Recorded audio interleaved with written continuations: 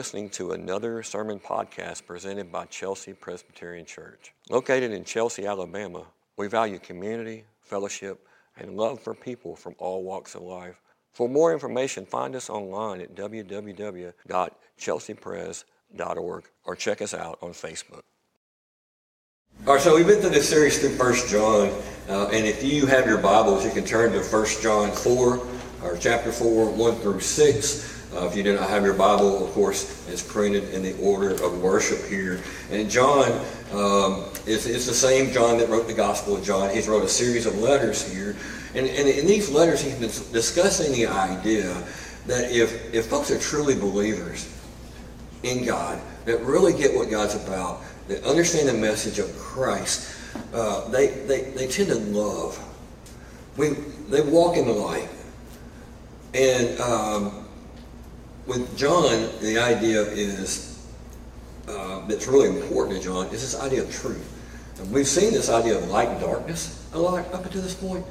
And John's thing, and we've talked about this before, that truth is not important to believe just so you can be right. Truth is something to believe and avoid lies so you can flourish and thrive. John said it time and time again, truth lives to life and flourishing. Lies lead to destruction. But unfortunately, and you all know this, we live in a world full of lies today. So what is the truth? How do we know the truth? We are being bombarded all the time with people that claim to know the truth and want to expose you to that. So how do we know when we're being told the truth? Well, John is going to help us a little bit with that today. So let's read our passage for today. And I think you're going to find what he talks about here quite interesting.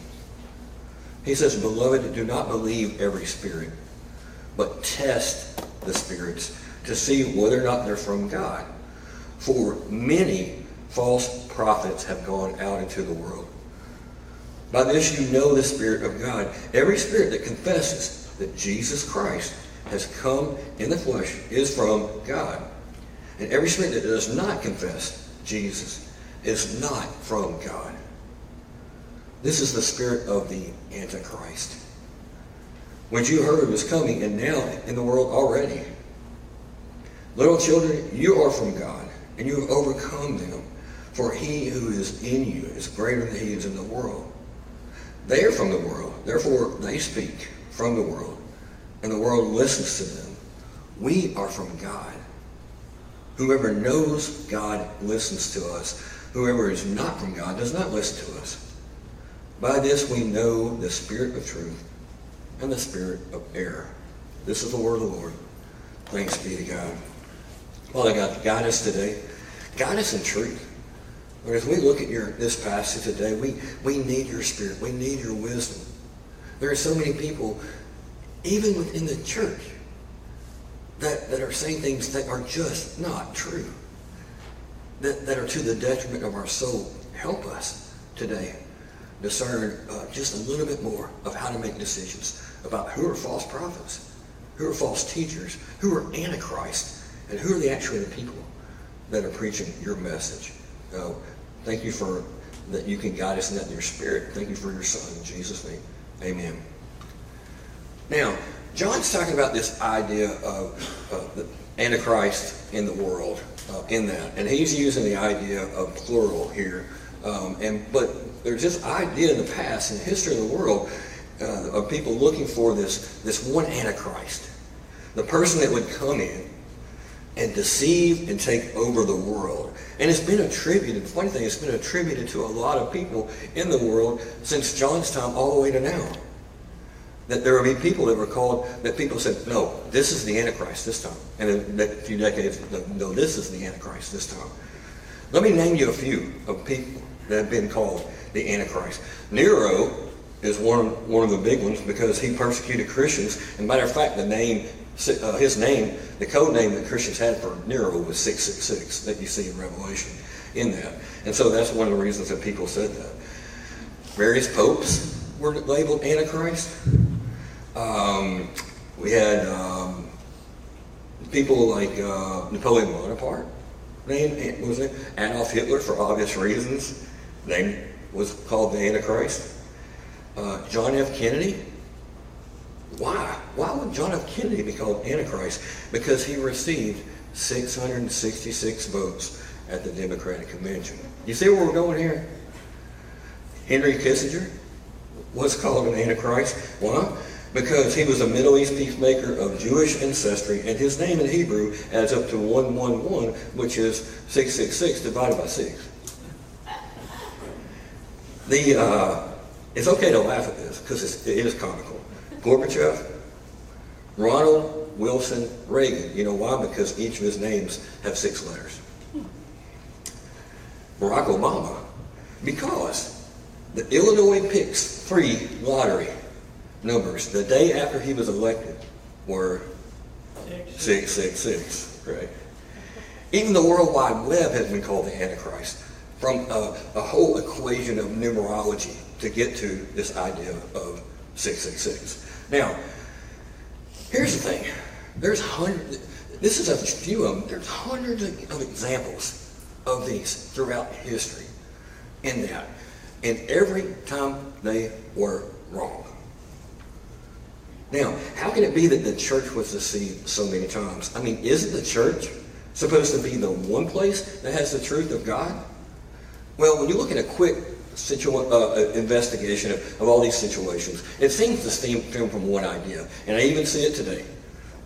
When we see this, people are often swayed, even within the church, of what they want to hear, what they want to believe, what they want to be true, versus what they really need to hear and what is actually true. That's our problem. There's things that we want to be true so bad. We will do everything, twisting numbers and all this, to make it be what we want it to be. That's our problem. So when we have this here, and we look at John, John wasn't as afraid of some big one leader that was going to come in as the Antichrist. He wasn't afraid of that. Here's who John was fearful of more than any other thing. And that was Antichrist, plural. Antichrist, those against Christ, plural. And he knew they would be far more detrimental in the history of the church than any sort of major Antichrist. So who are the Antichrists? Who are the Antichrists? The answer is probably going to surprise you. Let's look at 3 points today. We're going to talk about the idea of the command to practice wisdom. We're going to talk about the idea of the warning to test truth. And then we're going to talk about the call to listen to God's voice. Let's look at Roman number 1 here. The command to practice wisdom. John says in verse 1, "Beloved, do not believe every spirit, but test the spirit to see whether they are from God.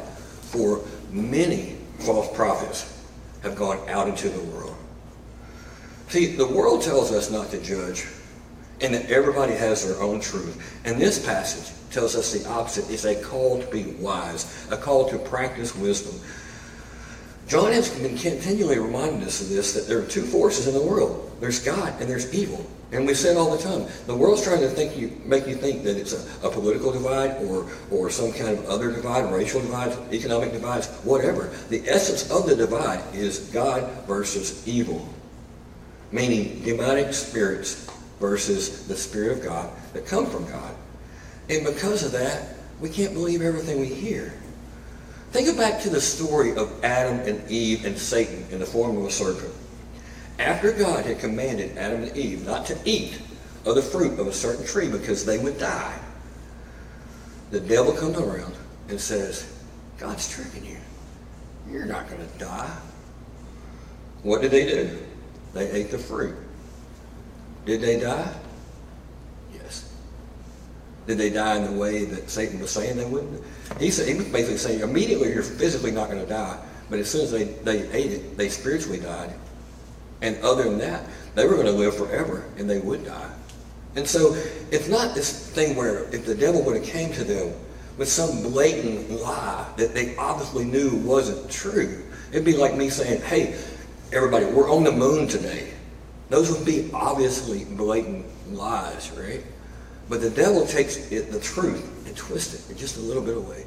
And those that are part of what false prophets that John's calling the Antichrist do the same thing there. See, here's the thing. Let me tell you this. I would rather somebody come to Chelsea and preach from the Satanic Bible than somebody in Chelsea that takes the Word of God and twists it, because both of them are going to send people to hell. At least I know what I'm getting with the other guy. You know what I'm saying? This is what we're talking about here. I mean, at least one's honest about it.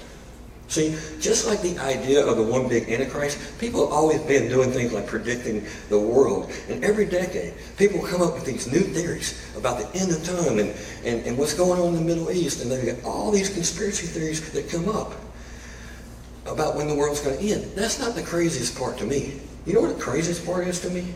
People will continue to follow the same teachers and the same speakers again and again and again when they've been proven wrong.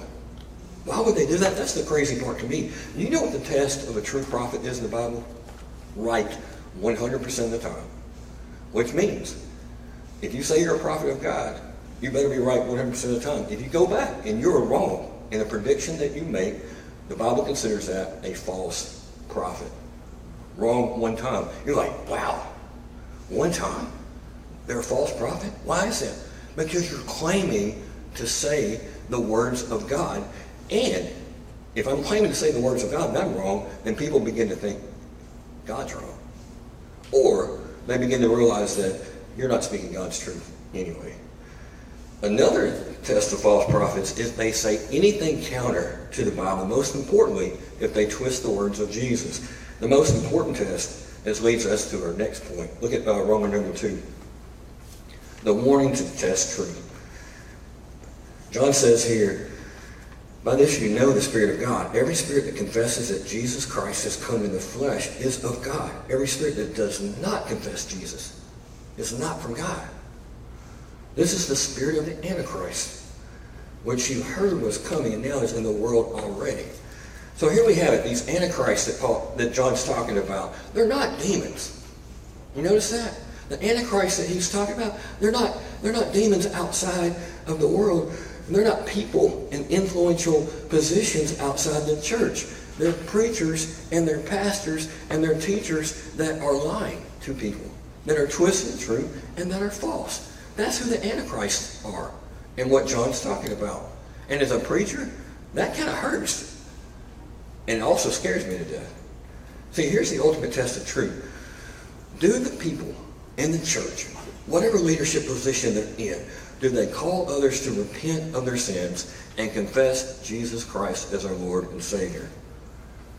Denominations that talk to you, or pastors that talk to you more about what you need to do, and even what you can do through the Holy Spirit and your outward signs, more than what Jesus did for you, would be a false teacher. The worst offenders are preachers. I'm talking about the teachers that tell you things like, all you need to do is believe in yourself and think positive thoughts. These are what we're talking about, the Antichrist and the false teachers. I'm talking about the preachers that tell you that if you just believe in the good things that you've done, then you're all good. I'm talking about the preachers that spend time on TV and the radio and all their time on these end-time predictions that are continually wrong, proven wrong again and again. I'm talking about church leaders that emphasize some kind of outward showy signs of the Spirit instead of inward transformation.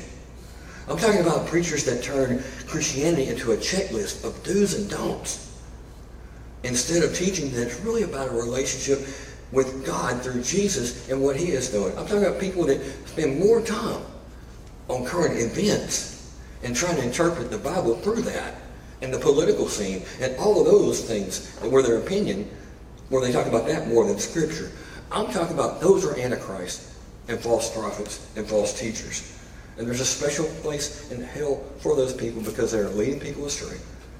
And they are not representing Jesus Christ. They're twisting His words. And John would call them Antichrist. They are not to be listened to. They're false teachers. And if I ever do any of it, everything I just said, any of those things I just mentioned, if I do those, then shame on me. And at some point, I'm an Antichrist and false teacher if I do. Call me out. Please do for my own soul in that. So with all these voices, all these people in the church and so many different denominations, who can we trust? With all these people in the world claiming to teach the truth, who can we turn to? Well, let's look at our last point. A call to listen to God's voice. Verse 4 says, little children, you are from God, and you have overcome them. For he who is in you is greater than he is in the world. They are from the world, and they speak from the world, and the world listens to them. We are from God. Whoever knows God listens to us. Whoever is not from God does not listen to us. By this we know the spirit of truth and the spirit of error. So what is the real test? How do you know? How do we know the truth? We have to listen to God. Now, I'm not talking about some dream God gave you, because there's dreams I have that are counter to what the Bible says. Or I'm not talking about what your neighbor tells you. I'm not talking about listening to your heart or somebody else's opinion. And you can measure my words and your thoughts and the words of others, but we have to do it in relation to what God has said. How do we know the word's God? You have to read the Bible. There's no other way around it. You have to read the Bible. If you don't, anyone in this room, including me, we're going to be duped and we're going to be deceived by all these other voices and all these other preachers out there. If you don't know God's word, you're going to constantly be walking through life in this gray fog between what's true and what's false. You're going to be vulnerable, susceptible to what anybody says if they claim to be a prophet and a preacher and a teacher. John is saying there's a lot of liars out there and a lot of false teachers. There's a lot of wolves in sheep clothing. He's saying, be prepared. I'm not asking you to trust me this morning. Matter of fact, don't trust me. Take what I say every week and take it to the Word of God. Don't trust me, trust God. Now this section seems to be a switch from John's letter so far, because you're like, wow, John, you're talking about love and all the light and all these great things, how to love your brother and the dwelling in the love of God. But let me connect the dots for you a little bit. Why is John saying this in the middle of all this talk about love? Because if you truly love someone, you will tell them the truth. If you don't love someone, you're probably not going to tell them the truth. And if you know the truth, you can love. If you don't know the truth, you can't really love. And the connection between truth and love and prophecy is kind of summed up in the quote that we had today from Martin Luther King at the beginning of our order of worship. Listen to the quote that he says. He says, anyone that brings a message of prophetic condemnation must first love those to whom he prophesies. Without love, we can't test the spirits rightly. I don't like preaching sermons like this, honestly. Very convicting for me. All week, I struggle with this idea, like, am I going to represent James and what he wants to say to the congregation here, or am I going to choose to represent the Word of God and be clear and grounded in that? Not only that, why am I doing that? It's because I love my congregation. My fear is that I would lead you in some way astray, or that I wouldn't love you enough to tell the truth. John's just like this here when he's writing these letters to the church at the time. See, false prophets and false teachers speak from themselves, from the world, and to the world, telling people what they want to hear. Christians have overcome the world because the spirit that is in them is greater than the spirit that is in the world. Truth overcomes lies and falsehoods, and we are to rest in that. And God overcomes the world. The test of truth is love. Not love that tolerates destructive behavior or enables people, but love that loves enough to be truthful. At the end of his ministry, Jesus said, many false prophets are going to come, and they're going to mislead you. Jesus didn't just say he knew truth. He didn't just teach truth, but that he was truth. See, the moral to the story today is that if you don't understand Jesus and his message and understand it as the only way to heaven, then anything else is believing a lie. Anything else that runs counter is the opposite of the gospel. What we're saying here is not only that, if anybody tells you the way to heaven is based on your actions or something that you did or a decision or even a prayer that you prayed, instead of the work that Jesus has done and your belief in that, in his life and death? Or that they say that you can do something to undo that work in your life by what you do or lose security in Jesus. They're false prophets, according to the Bible. See, each week here at Chelsea Press, we do our best to not only show this message, communicate this message of Jesus, and even communicate love and exhibit love, but to teach it, to communicate it. From our call to worship, if you notice, to our music. Thank y'all for what y'all do with that. Oh, yeah. To my sermons, to our confessions, to our benediction. We take these things very seriously. Not out of duty, not because it's our jobs to do it, but because we love Jesus and his message so much, and we want you to do the same. If you ever have a question about what we do in our worship, or you see anything counter in our service than what you see in the Word of God, or you hear anything that I say that's a discrepancy in the Bible to what you see, do not leave that service or any other service without talking to Chris or talking to me in that thing, because that's that important to us.